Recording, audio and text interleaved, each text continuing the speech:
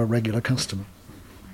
My impression is that as a young boy growing into a young man, that you had quite an extensive home range. You could ride your bike to the beach. You could, go north and south.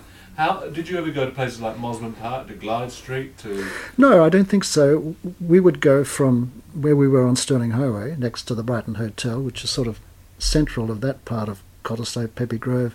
We would range to the beach and the river.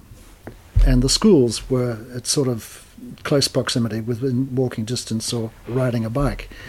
The river was hugely important because not only did you swim there after school and on weekends, you fished and crabbed, prawned.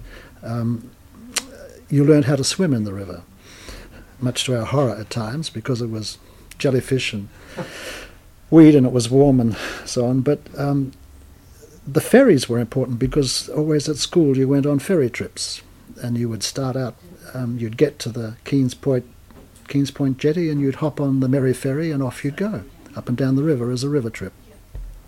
And the